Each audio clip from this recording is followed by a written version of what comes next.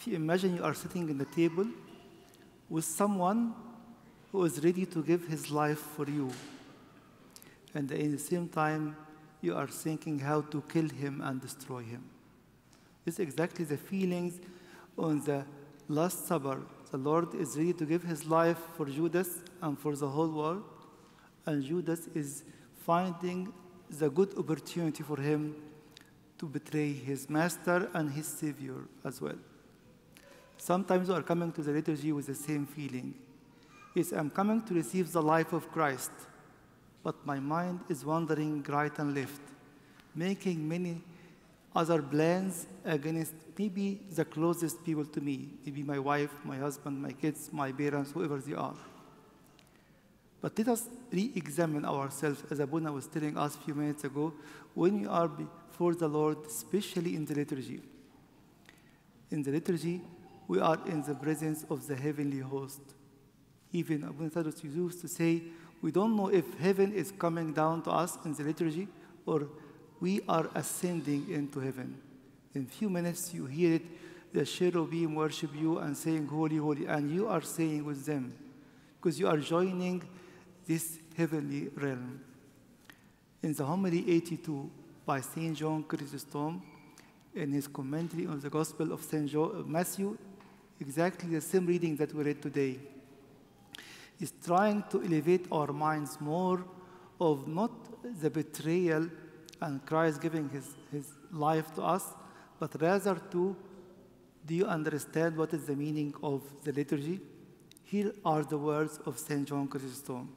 He's telling us the church believes in one Eucharist, because as we used to say before many times, every single act Jesus did remained eternal. It has no end. And he gave us an example. He said in Genesis chapter 1, God created man and told him, go and multiply. He said it once, and it is working till the end of time. He said the same Lord.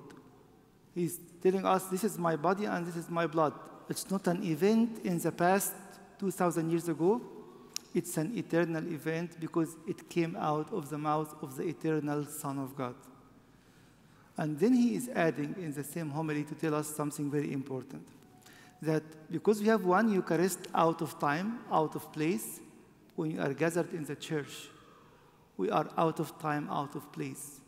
We are in the presence of the same God incarnate, Jesus Christ. And in the end, he himself is going to stretch out his hands and to give you and me his body and his blood. It's not an imagination, it is the reality of the belief of the church. But unfortunately, the enemy is always trying to degrade it. You are very busy with the one who is beside you or behind you or in front of you, busy with the deacons or the priest, what he is saying, what he is doing, and you forgot the one true reality. You are in the presence of the Holy Trinity. In the end, Christ himself is giving his life to you. And why he is giving his life? Because St. Paul is confirming to us, when you go out, he doesn't want to see any one of us. What are you going to see? In 2 Corinthians chapter 4 and verse 10 and 11, that the life of Christ may be manifested in our mortal bodies. We are not seeing each other anymore. I see different faces with same Spirit, the Holy Spirit, with the same likeness of Jesus Christ. This is the target of the church. And when he instituted this sacrament for us, he said, it's a new covenant. From now on, you are living members of my body. From now on, you are the mission of myself to the whole world.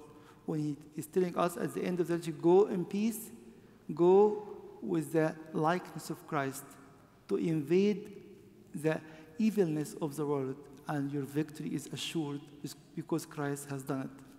Let us pray the next few minutes. It's just very short, or the shortest over the whole year in the church as a Eucharist or as a liturgical text. Let us focus that we are not here. We are with him in his presence.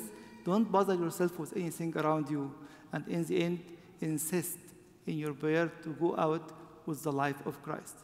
At the very end of the liturgy, Abuna is saying, giving for us for salvation, remission of sins, and the eternal life to those who shall partake. What does it mean, eternal life?